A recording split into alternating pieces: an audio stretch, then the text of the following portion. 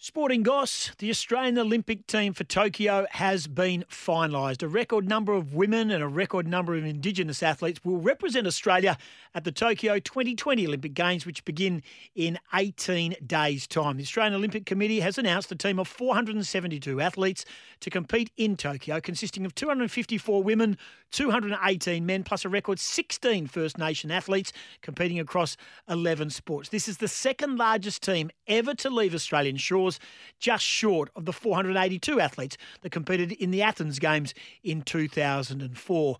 The team for Tokyo will compete in 33 sports, including fielding athletes in all four new Olympic sports: karate, skateboarding, sport climbing and surfing.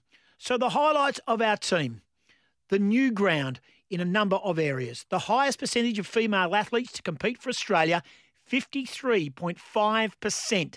And that is the previous highest was 50.9 in Rio 2016.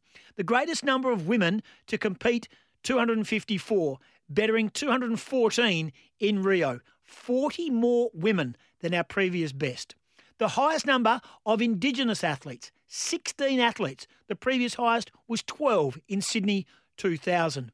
The first Indigenous Olympians ever in tennis in Ash Barty and shooting Thomas Grice.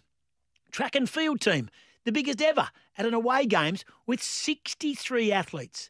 Our oldest ever Australian Olympic competitor, Mary Hannah, 66 in equestrian. The most Olympic Games for Australia. Andrew Hoy is competing at his 8th Games. 8th Games for Andrew Hoy in Tokyo. And the most Olympic Games for Australian women, Jiang Fang Lei, table tennis, and Mary Hannah, equestrian, both competing at their 6th Games in Tokyo. Australia is in good hands.